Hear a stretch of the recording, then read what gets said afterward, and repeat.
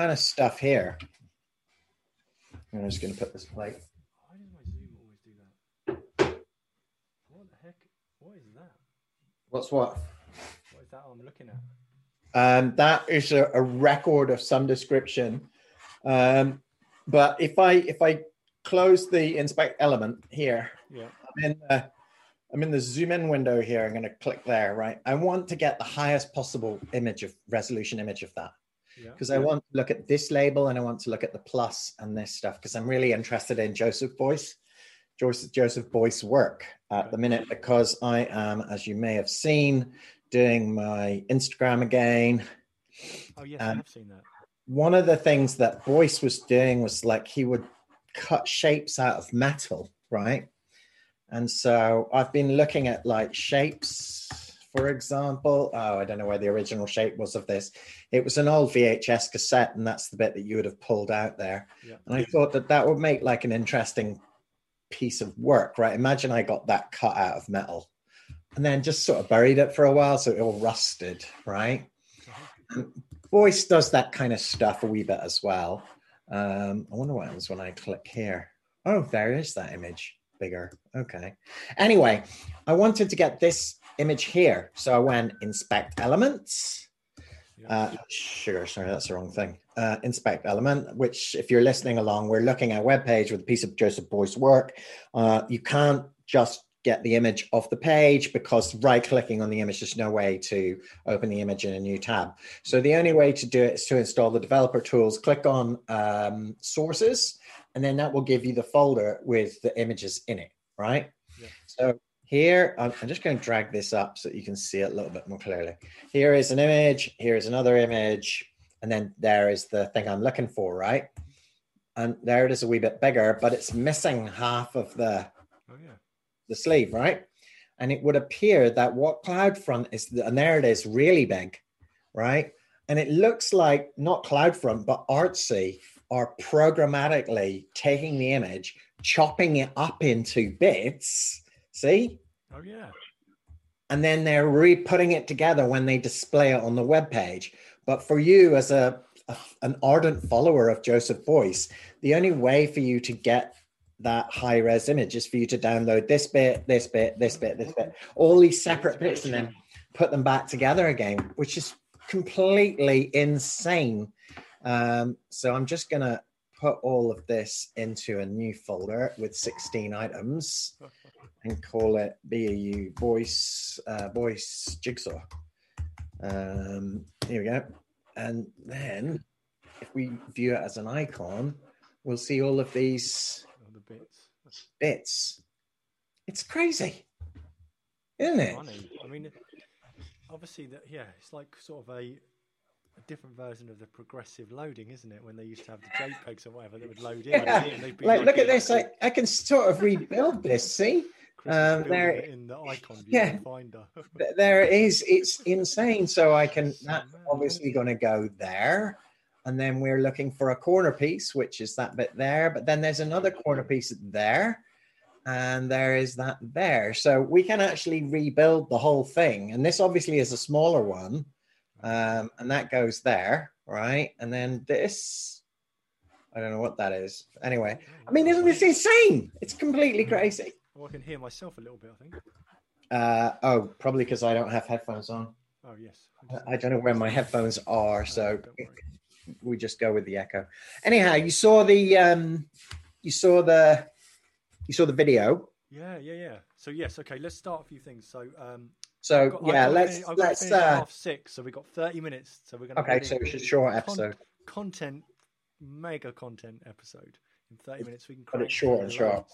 Yeah. So the BBUI's course is all coming together, and you shot a little demo test video just to check that it was working as you wanted, and you shot that with 2 cameras. Yeah, Ross, my son, had a camera here. Actually, this light over here, which I will just sort of move up and down a wee bit. I came in here and there was a shirt. There was a white shirt hanging over this and the monitor. I was like, what's that? And he said, that's a diffuser. Yeah, It was literally, we were really making it up. So I left him for maybe about an hour, and like it was pitch black in here, and he had like lights. There's a light over there as well, and he just had gone around and got lots of lights, and these are like daylight bulbs. Yes. So he had set up this as a diffuser and various other things, and then he had my laptop on the table, and I said, I can't really work that way. I need it on the little stand, and because I needed something to refer to. Like I needed to be able to look at the slides in order to be able to talk. So we put that on the stand. This monitor was like way over here. And then we had the what I call the juicy fruit camera, because it had a packet of juicy fruit on top of it. And then there was another camera sort of, it didn't really look like they were that far apart. To me, it didn't really look like it was going to make that much of a difference. But I looked okay, The angles were cool. It was, I liked it. I think there's a few things. It's funny because weirdly, it's been a busy week for me as well. But yesterday, I went through some basics for filming like little documentaries with the students for their games projects, and I was talking about the fact the two things you really want to get right is, well, there's three things. You want to plan. Like there's nothing worse than just trying to shoot something and not have a plan. I'm going to write this down, Adam, in case we forgot something. No, you didn't. But because you didn't. You had your slide decks, you had your plan, which was to talk through the slides, and you knew that. The second thing, obviously, is lighting.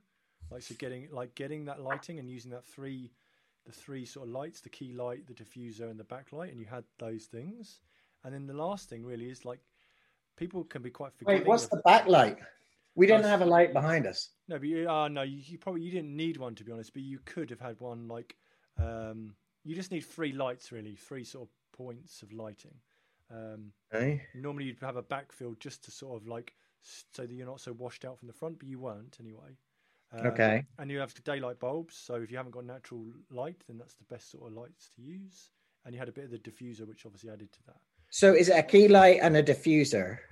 Yeah, still I can't see. I did the LinkedIn Learning course as well yesterday to check it on there, but it's normally let me get. And you said there was a backlight as well, because we're still in the experiment phase, so we could explore it. The other thing I did wonder about doing was saying, that instead of we're going to do this quite a lot, right? We're going to make lots of videos. And I was just wondering if instead of, using these lights with a shirt hanging over them, maybe we should actually go and buy a decent light. Yeah, totally. So like yesterday, for example. Here, look, I'll share my screen so you can see one of these things. Okay. Oh, stop sharing. There you go. This one here. So this is on LinkedIn Learning. Yeah, well, actually, these are some slides from a company that work with us called Mind the Film. But it's the LinkedIn Learning. There's like a 10-minute video that talks through how to sort of the basics to getting up and running. It doesn't go into too much detail, but this is the idea here: is that if you've got like a single camera, you've got these 3-point lighting set up. So you've got a key light, a fill light, and then there's this backlight. Right. Really, the key, probably the fill light is the one you want to probably be as much daylight, as much daylight as possible. To be honest, and the other ones you could then set up. But obviously, if you're in a studio, you have to generate each of those yourself. Well, we opened these curtains over here, the light was coming in, daylight was coming in. Great. And then the other thing to do is. Can you show us the slides from the top? See what else there was. No, that's kind of it, I think. Oh, there's the picture here. What was that chart at the top? Was it to do with that field or? Yeah, that's slightly different zooming and stuff. It gets quite complex because these aren't my slides and I don't know all the details of it. Making techniques. What was that one there then? I have no idea. That's something to do with. Okay. To do with this. It's okay. It's not my slides, so. Yeah. In the studio. There's a studio sort of one. Yeah. See, I was looking at that and thinking maybe we should, get like a proper diffuser and do that. Like a friend of mine who was on Propel with me, Jared, he had a system, I could see from watching his videos on the weekly check-ins that his video quality was amazing. Yeah. And one of the days I said, do you have like decent lights and stuff? And he was like, oh yeah. And so he sort of panned out and showed me like round the room. Yeah, I mean, the good ones are like a grid of sort of LEDs almost. They might not be LEDs. Yeah. and they're really good, and they're not that expensive. But the funny thing is, the third thing that's really important with all that stuff is just good audio, because actually people are quite forgiving of poor video, but they are not forgiving of poor audio. And your audio is really good. You had a little. What mic were you using? I was actually using this mic here, the Rode. Oh, nice. So I came in and he said, we're just going to use the Rode mic. And I was like, oh, are we not using the other mic? Because the other mic's on the stand and stuff. And there's a pop guard for that one as well. Yeah. And he said, no, we're just going to use this Rode one. And honestly, Adam, I just trusted him and said, right, let's just get on with it. Tell me what you want me to do. And, you know, it was very good, I thought, in terms of. He was very, you know, obviously he's my son, but he was very no nonsense about it. Yeah. Like, for example, we got to the end of the first recording and he said, right, can you just give me your slides? And I was like, yeah, sure. And I said, but how are we going to do the transitions and stuff, like the animation and what have you? And he was like, oh, can we not just use the straight slides? And I was like, no, God, no, there's like zooming in and, you know, there's lots of things that I do with the slides. Like, for example, if I show you this bit at the end. Yeah, because the editing looked really good. You had the two editing cameras. The editing was amazing. Sometimes you had a full screen slide and sometimes you had you over the top of the slide. Yeah. I think I was in all the pictures. So there wasn't a slide where I wasn't there. You were like in the top corner sometimes, weren't you? Yeah. So if I show you building a vocabulary and then go share my screen. So see when we got this bit, this is why we're re-recording it. Well, two things. When I got to this bit here, I don't know if you can see that, but the joins on those ends of those points are really janky. Because that's just lines in Keynote, and there's no way to. Well, you could use the pen tool in Keynote, but it's not that measurable. And I want to draw that properly so that when it fades in, it's got a sharp end and not 2 points that are not lining up. Mm-hmm. Yeah.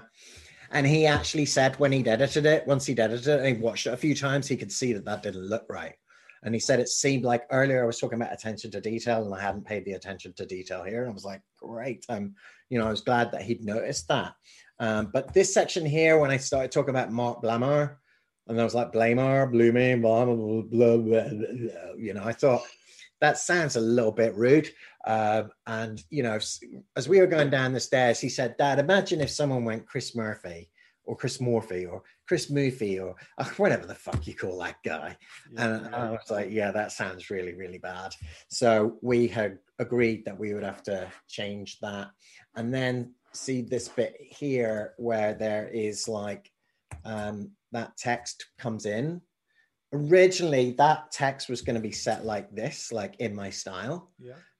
But then I felt when I was talking to Cara that it was better if it came up from that page because then it looked like it came from that web page, you know? And so when I showed him all of the animations and stuff, he was like, oh, right, well, then we need to record the screen at the same time as recording the audio. Yeah. Then we ran into a little bit of a hiccup. Because for some reason QuickTime wouldn't work. And I said, look, let's just use ScreenFlow because I used ScreenFlow the last time. Sure. I was doing recordings for my book Start. And we couldn't find the license. And honestly, that was probably 5 years ago. Yeah. And it was like $120 or something. And it was funny because Ross was like, there's no way we're spending $120. And I was like, look, that's just what it costs. Just give me a minute. We'll just buy it. So we bought it. Okay, so you've got the latest ScreenFlow because I used to use that, but when they brought out a new update, I didn't feel there was enough in it for me to purchase. I mean, again, because it was like it was a buy again sort of thing. So yeah, exactly. I kind of felt like, well, it's 5 years since I used it. It did its purpose, what I needed at the time, and I'm definitely going to use this more than once. And I just said, look, this is easier. So the first time we hadn't done any recording of the screen. Mm-hmm. The second time we did the screen, but I was going and then I mentioned Oliver Reed and I just thought, God, this sounds awful. But so we called it an experiment and I sort of said, okay, so we're going to have to call that one an experiment and we're going to have to do it again. And Ross's face was just like, he didn't look wildly happy. And I was like, I'm really sorry, But I also said to him as well, that little W thing, and he was really not messing around. He said like that, if we do this, the next time we do it, that's it. When we record it, it has to be the one. Yeah. And we decided we would do it like we do with the podcast. So there's like no edits or. And and how one doing the overlay of the video and stuff though? How did you sort that out? I don't know. Ross did it all. Yeah, like I left him. He went down to the living room, and I don't know what I was doing. I was working on some copywriting for somebody, and then like Cara came home. She had been in Dublin with work for the day, so Cara came home and she had just picked up Caitlin, who's just come back from Glasgow, and so they just arrived. And then he said, "Right, I'm going to bring it into the kitchen, and we can all have a look." And like I was like, "Wow, this looks amazing." And when I saw that actually was also the point, like, Al Power. Yeah.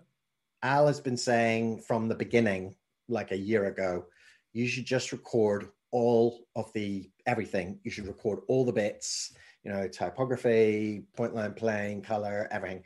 You should just record it all and then give it to people in one go, because some people will want to get to the end of that recording. You go straight on to the next one. Yeah. And having seen it myself and getting to the end of it, I thought, yeah, probably, I probably wouldn't want to wait a week to get into the next episode. I'd want to get on to the next one right away.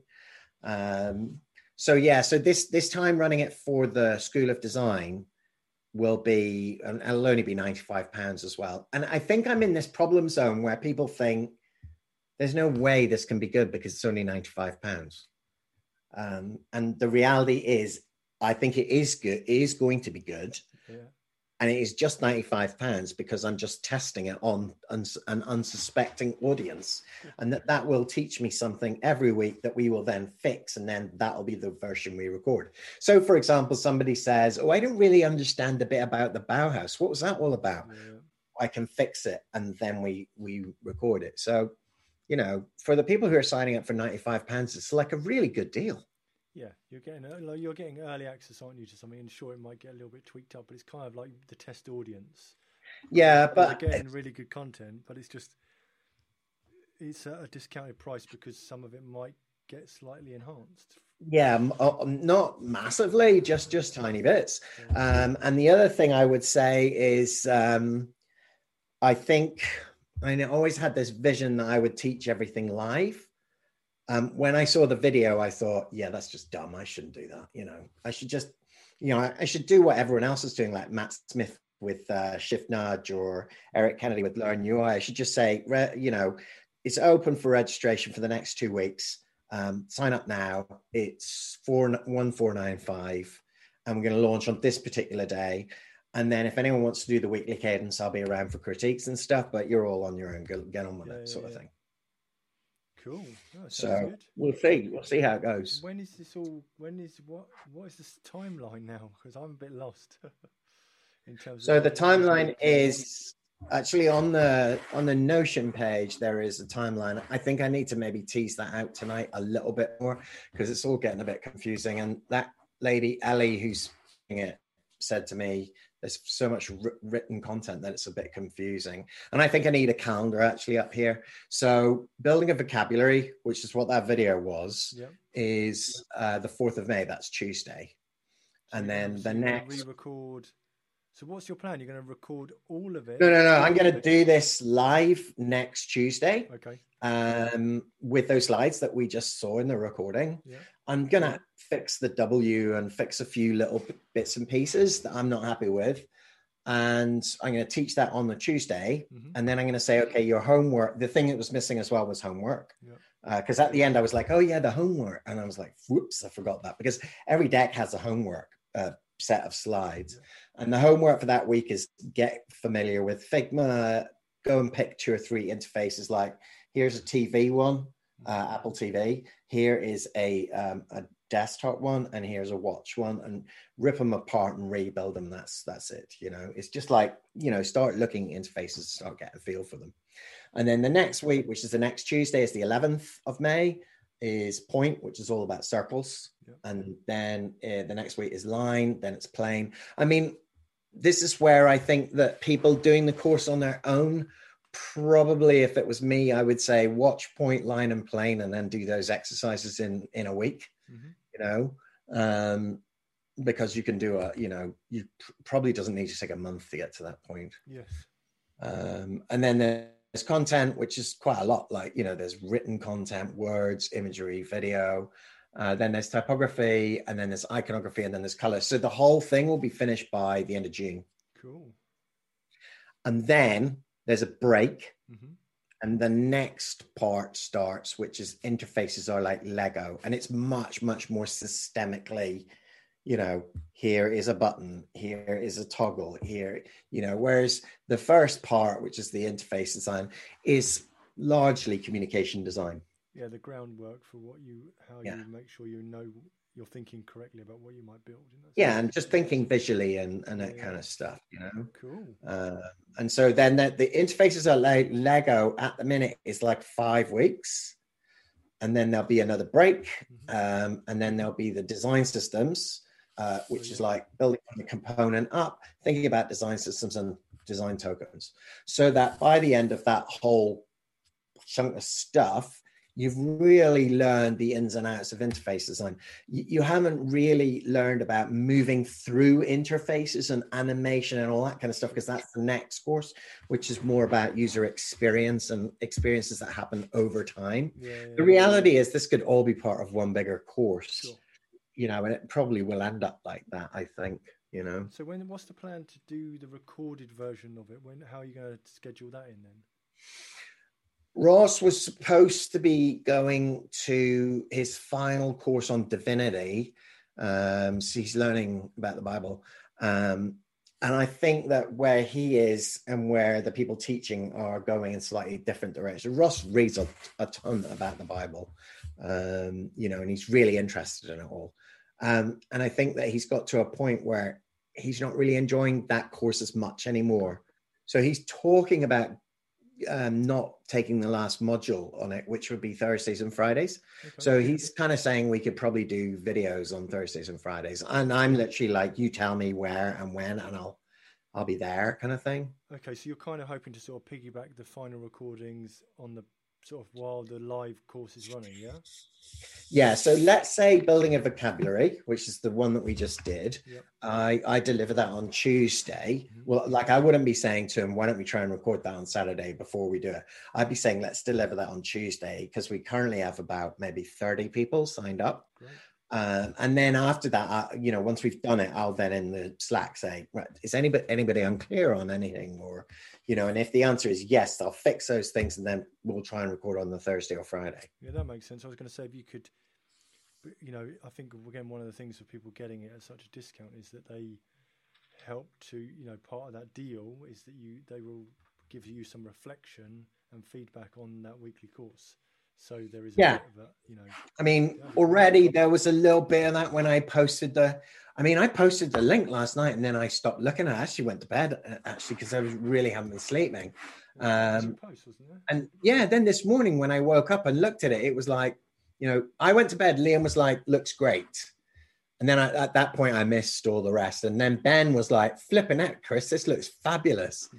I'm so excited about it. And then Al was like, sound and video quality is on point. This Ross chap clearly knows his stuff. And I was like, yeah, that was brilliant. And then Dermot was like, maybe doing something with the edit, maybe tighter edit or something. Yeah. More of an extreme B camera angle. Yeah. And then Al was like, love the 2 cameras, really helps with visual interest. Props on the audio. A lot of people don't realize good audio is way more important than good video. I think you just said that. Yeah. Caroline was like, loving the framing of the shot, feels high quality, and I'll get high value content from this. I think this is good advice as well. One take feels real, but with an edit, you can add in pauses when you move from section to section. I chatted to Ross about that this morning, and I said, I think we're going to do it with the one take. Because it just makes it feel more like a live thing. It feels like you're watching a snippet of an actual class. And even having Ross sitting on the other side of the camera over there is kind of helpful. For example, there was a thing where I was like, I couldn't remember the name of something. And he said something like, Iron Brew or whatever it was. And I was like, yes, thank you, Ross. Frank Lloyd Wright, or, I can't remember. So that kind of helped. And I thought, well, when we get to the section breaks, probably what I'll do is say, great, now we're going to go on to section 3, which is, back from the end of blah. And what I'm going to do is I'm going to pause just for a couple of seconds. So if you need to run to the toilet or you need to grab a drink, now's the time to hit pause. Otherwise, we'll see you in 5, 4, 3, 2, and on we go. Yeah, cool. So something like that. So there's a little bit of a pause there so that you can stop it, Great. I mean, it's video. People can stop it anytime they want, That's true. Yeah, no, but I think that's a good way of doing it, to us, rather than just breaking it up. I think I wouldn't mind that if I was just sitting there, had the video file up, and I know there's going to be some breaks, but I don't need to go and find video number 2 or whatever. I think, that's quite cool. Great. Yeah, no, I mean, it's all sort of come together quite well. And, to be fair to Ross, he's been asking me for weeks, when are we going to do the video? And he'd said to me, like, on Thursday or Friday, I think it was, he'd said, right, Dad, see if we don't get this video. I'd said, okay, we'll do it on Sunday. And I say that lots of Sundays. And then we get to the Sunday and I'm either just knackered or the Grand National or something, and he said, like, see if we don't do it this Sunday, we're not doing it. I was like, we are definitely doing it. And then he phoned me on Sunday and said it was his best friend, his best man actually at the wedding, his best friend Jordan's birthday. So could we start at 4? And I was like, just stay at Jordan's party and we'll do it tomorrow instead. So that worked really well. So cool. Okay. And I'm going to pay him as well. I mean, the payment was a bit tricky. Like I'd already discussed with him because Cara wasn't here. I was kind of like, at the end, I'll pay you some money in one big go. Mm-hmm. And Cara was like, no, we're paying him, as we go. And I was like, okay.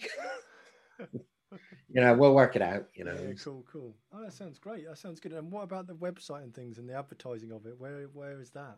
I tell you what, the problem with the website has been that when Ross says to me, this is how much it's going to cost, et cetera, or, this is how much it's going to cost per session or something, I sit down and work it out and go, right, here we go. And I'm not wasting any time.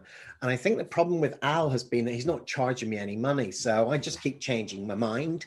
And I haven't said this to Al, unless he listens to this podcast, highly unlikely. But I think what I'm going to try and do is, most of my focus this week is 1, I have a client job I have to finish. Mm-hmm. And 2, I want to make sure this shit's all looking good. Cool. But what I really want to do is sit down, sort the branding, get the website written, get the and design it properly. Because the design's a mess at the minute, And when do you think people would be able to buy the full, video edited course? Probably in maybe, I don't know, 6 months or something. Because I still got to do the other 2 parts. Yeah. And how much are you going to charge for the whole course? Do you know yet?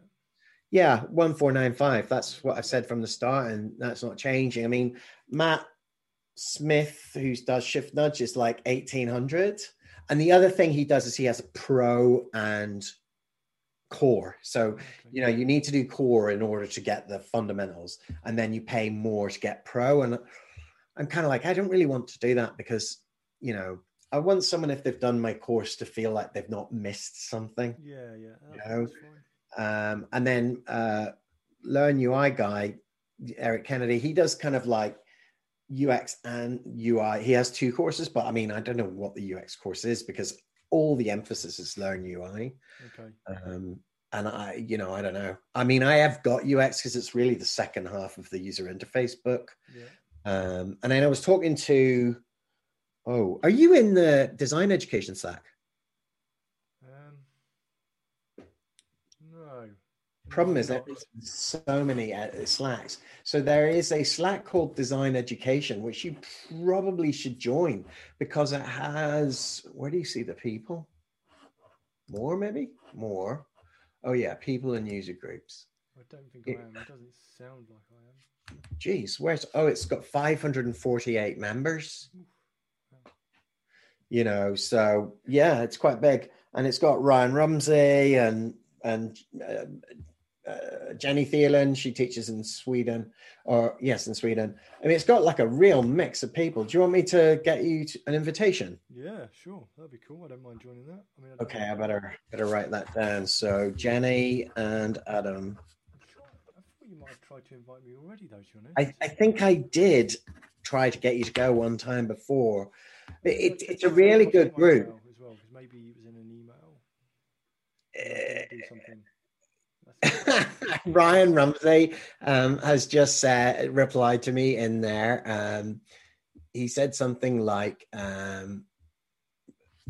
he'd said to me that Matt Smith was doing. Hey, for your information, Matt Smith is doing a course called Shift Nudge, and I said, yeah, I sent him the link to the benchmarking. I said, the thing what Matt is doing is great, but I also believe there's plenty of room in the market for more than one. Plus, I am me, and my style is, well, me. And Ryan said, there's a huge opportunity and market for you. You are a niche. And I said, as a father-son bonding exercise, yesterday was such great fun. Having Ross on the team is great. I've really enjoyed working with him. And as his dad, I am so incredibly proud of him. And Ryan was just telling me they've got 5 weeks of school. And he then replied and said, I can't be effed is my new favorite way to start a course. Because at the beginning I was like, we're not going to be editing any of this because I can't be effed to do it. I should probably have just said I can't be fucked, but anyway, I didn't want to start too early. That's before your slide explaining that there's going to be lots of effort. Oh, really? So yeah, that's fine, I think. I didn't want to start too early. I think for me, what was really interesting about it was doing it really helped me to actually see that it was feasible to do, because when I did the start course, it was shit. It was really bad. It was just me. There was no video of me. It was just slides, and I was kind of reading everything off a script, and I was kind of going like, if I grab something here, like this, why do we need another typeface? This is a prickly question often asked of typeface designers, depending on who you ask, and it just sounded shit, basically. Whereas if you just make it up based on what's on the slides, well, that's what I do anyway. That's probably what you do as well. Totally. No, because once you know the material, it's much more open and that kind of stuff. I mean, we're going to run out of time because I did. How did your day go? What was the thing you were doing today? Insane. So today was a games and fashion marketing sort of extracurricular. Oh, you mentioned this. Game jam, and so I basically introduced, just to make sure everyone was on the same page, because it was different year groups, first, second, and third years, different types of students, fashion and games. Obviously, I just introduced the idea of the general design thinking process and how that we were going to create personas from the brand research the fashion marketing students had done, and then look at the user journeys for those personas, and then see how we might intervene in a way that encourages those people, those consumers, to understand and maybe take advantage or do more with the sustainability angle that the H&M group are sort of going for. So they're trying to be much more sustainable in their fashion. H&M? Yeah. Was it sponsored? No, but they've done a bit of work with fashion marketing, I think, and we're going to show some stuff at Winchester Fashion Week. So it was just their module is to take a brand and really dig into who the consumers of that brand are, and see where they might, what that means, etc. And then we took that research and are now saying, okay, if we want to create a game experience around sustainable fashion for this brand, what might that game look like and how might we do that? And so today was just trying to tease out some ideas about what could that game be. We had some pretty tight parameters because I said, obviously, if you're looking in this broader sense, you wouldn't necessarily define that you want a game, because maybe a game isn't the best way to approach. But that we're defining it as a game, and we also decided that we would make it that it's a mobile game that has to fit on a screen. So that would be some constraints we could play with.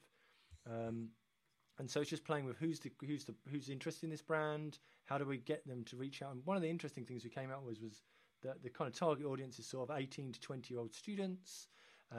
Lots of them talk about sustainability and green things and ethics and stuff, but lots of them don't actually act upon those conversations. They talk a lot about it, but they're not making those purchases from the sustainable range, or they're not upcycling, they're not recycling their clothing. And some of it was a bit of this idea that there's a bit of this greenwashing where they're kind of told by the brands that we're all sustainable, and they're like, are you really? Kind of, in that sense. So we sort of teased that through to some concepts about how we might then gamify it. And the end of the sort of day was about, it's not a day, it was like a 2.5 hour real fast sort of thing, was the students looked at the idea of sort of... Who set it up? Was it you or? Me and the fashion marketing program leader. So, and how did you come up with the idea?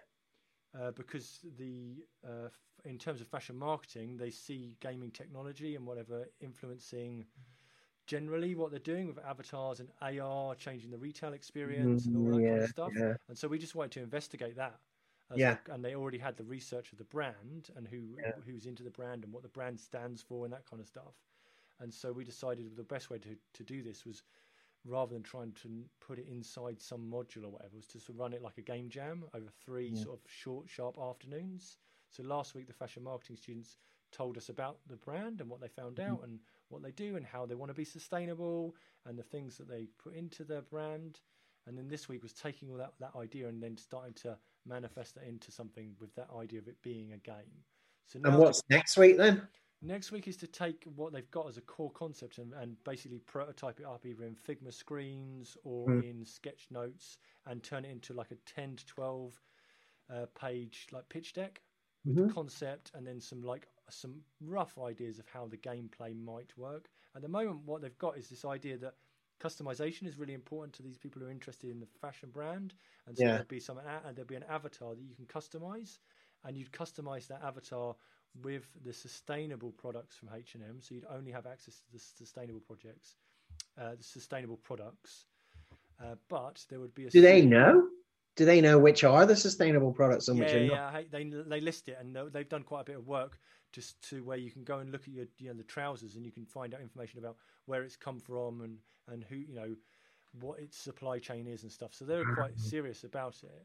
As soon as you open that up, you sort of open up all the shit as well. Yeah, totally. No, we did. It was really interesting because there was all that kind of stuff. And some of the video, the H&M video, and to be fair, I was like a bit of a cop-out, I felt. There's a whole thing on sustainability. They talk about being sustainable, and then they say, well, the biggest issue with the sustainability is the supply chain. And that supply chain is the factories in the Far East and whatever. And so we have to lobby government and this and this. And I was like, hang on a minute. Are you going to take ownership of this or not? Yeah, because you could just bring the factories back to the UK. Yeah, exactly. So I said to the students, I said, look, this to some degree is saying that they're doing these things in store where they're using they're trying to get people to upcycle their clothes, to bring them back in, to be recycled.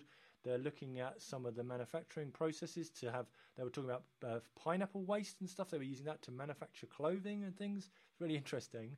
Pineapple waste? Yeah, I was like, it's really weird stuff. But and then I said, but then they talk about this being the biggest issue being lobbying government. I said, we're not going to make a game to lobby government, right? That's not the thing. I said, but if we say that consumer power has something that forces brands to do stuff, when you take Walmart or whatever, or like I said, the current situation, I said, you take the fact that Aldi, Tesco's, Sainsbury's are all marketing vegan products. Suddenly there's tons of vegan stuff. They don't care about vegan products. What they care about is the fact that lots of people want those products now. And so they have to transform their brand. So if more people are pushed towards buying sustainable clothes because the experience encourages that because they want to feel good about it, it's likely then that the brand will start to think about, actually, maybe we shouldn't use that factory because they aren't producing the sustainable stuff, then we're selling more of that thing. So how do you actually get that consumer power to transform something that kind of almost feels, and I started off the day saying, look, fashion to me doesn't feel sustainable at all. I said, but every piece of item I'm wearing is second hand. But I don't really go and buy brand new stuff in that sense because it just kind of feels a bit, it's not my thing. But I'm not the consumer of this stuff, Yeah. So we teased all that out, and they've come up with this idea of something that's about basically looking at so the game experience would be at some point during a commute into university or whatever. So there'll be a timed element. So certain things would trigger at a certain time, and the idea I think they want to have is that they're going to make mini games of some of these sustainable things that H&M are doing. So whether that's recycling plastic, whether that's using food pulp or whatever to make these pineapple trousers or whatever they're doing. And so again, the idea of maybe you do something like, it's like a Fruit Ninja type game, and you're chopping up pineapples, and at the end of that, it tells you that you actually, by doing this, you made some trousers, and now you've won them for your avatar, and you can put it on your avatar. Yeah. And then you'll be able to share your avatar into Instagram or whatever to show your sustainable outfit. And of course, then you could also buy those products, etc. So next week, the idea is to actually say, what are these games? How are we incentivizing the players to fit with the metrics you've set up, which is the customization, the social, the gallery, the time, the journey things, that kind of stuff. I know the fashion students as into it as the game students. They're mainly sort of giving us a sense check. So we're saying, does this sound right for the person Right, you've been investigating? Yeah. And of course, do you think this would be the score? Would they be are they actually into ethical stuff? All this kind of stuff. And next week, once we've got the sort of pitch deck together, depends how quickly we get it through. What I would like to then get is feedback from the fashion marketing students as to whether they think the idea sounds like something that they would be into. And of course, ultimately the test would be to take that to the target audience. So to take that to the young, basically the 18 to 21-year-old young girls who are buying these products and say, look, this is do you like this game? Really? Yeah. And then and the other thing we want to try and tee up is the kind of how you would test if it's worked. So, the kind of end piece of like a hypothesis statement as to by making this game for these consumers, we will have achieved this price, X, so will there be more people recycling clothing? Are there going to be more people engaged with the brand sustainability brand or whatever, So again, the students have got to work that out. I'm literally just facilitating I think the problem with that kind of thing is like, when you remember No Logo by Naomi Klein? Yeah. There was almost this sense when you read No Logo, like, God, where do you start? Like, I can't go buy any Nike trainers, can't buy any jeans. It was literally like, the only way to start was basically start a game. And it was a bit of it was a bit depressing. It wasn't that empowering. And I think there's perhaps more of a sense now that people are interested in this kind of stuff, and also that they're not just paying lip service to it; they're actually peeling back and looking behind. Yeah. Or you wouldn't have companies like Hyatt Denim, or Of course, exactly. And I also think that it's too easy to say, well, you just get them manufactured in the UK, because look at what happened in Leicester during the coronavirus thing. I mean, like, it was a hotbed of COVID because none of those people were able to take any time off work, and they were all supposed to be not working. And most of the fashion chains like Boohoo, etc., were like, as long as we're not doing it, but they were still wanting the clothes to come in, So, and we talked about loads of interesting stuff. There's even, I mean, again, the idea was we'd take something that's sort of out of our remit, know that those consumers are into games, and particularly young women tend to be playing mobile games. So it's like, okay, let's try and see what we can do and see if there's a way of extending the sustainability angle out of it. But in terms of like the fashion market, I don't know much about it, so it's quite great just to go, okay, what might we do with this? Because it's a very different sort of client in that sense. It gets the game students thinking very differently about their application. So what was it, all the years doing it? Yes, open game jam. So it's like, if you want to do it. So yeah, first, second and third years, which is great. So I was really awesome. pleased, yeah. You need to watch your time because it's now 20-7. Yeah, I've got to go. But it's been a manic week. What else have I done? There's loads of stuff we could probably talk about next time. But I need to ask you a quick question before you go. Do you know that guy who contacted about his name was Nick? Yes. So where is his? Shall I stop recording? Oh, look, I've got this. You can tell me about it. Yeah? All right, cool. Okay, good. Yeah, I got 2 subscribers for the School of Design this afternoon. Happy days. Okay, cool. So if you ever... There's no one tweeted... Have you stopped recording? I'm about to press stop because I'm just going to end. I'm going to do the end show blurb. So no one tweeted about the show, so clearly no one listens to the show. But if you did listen to the show, you've been listening to Uneducators. I have no idea what we talk about. It's normally design, education, and chat. stuff. If you do get to this point and you actually have finished the show, again, tweet us, and we will have you on a show just to... use the hashtag Uneducators and we'll get you on to the show. Because next week we're talking about crypto. We have crypto next week. Yeah, we've got to.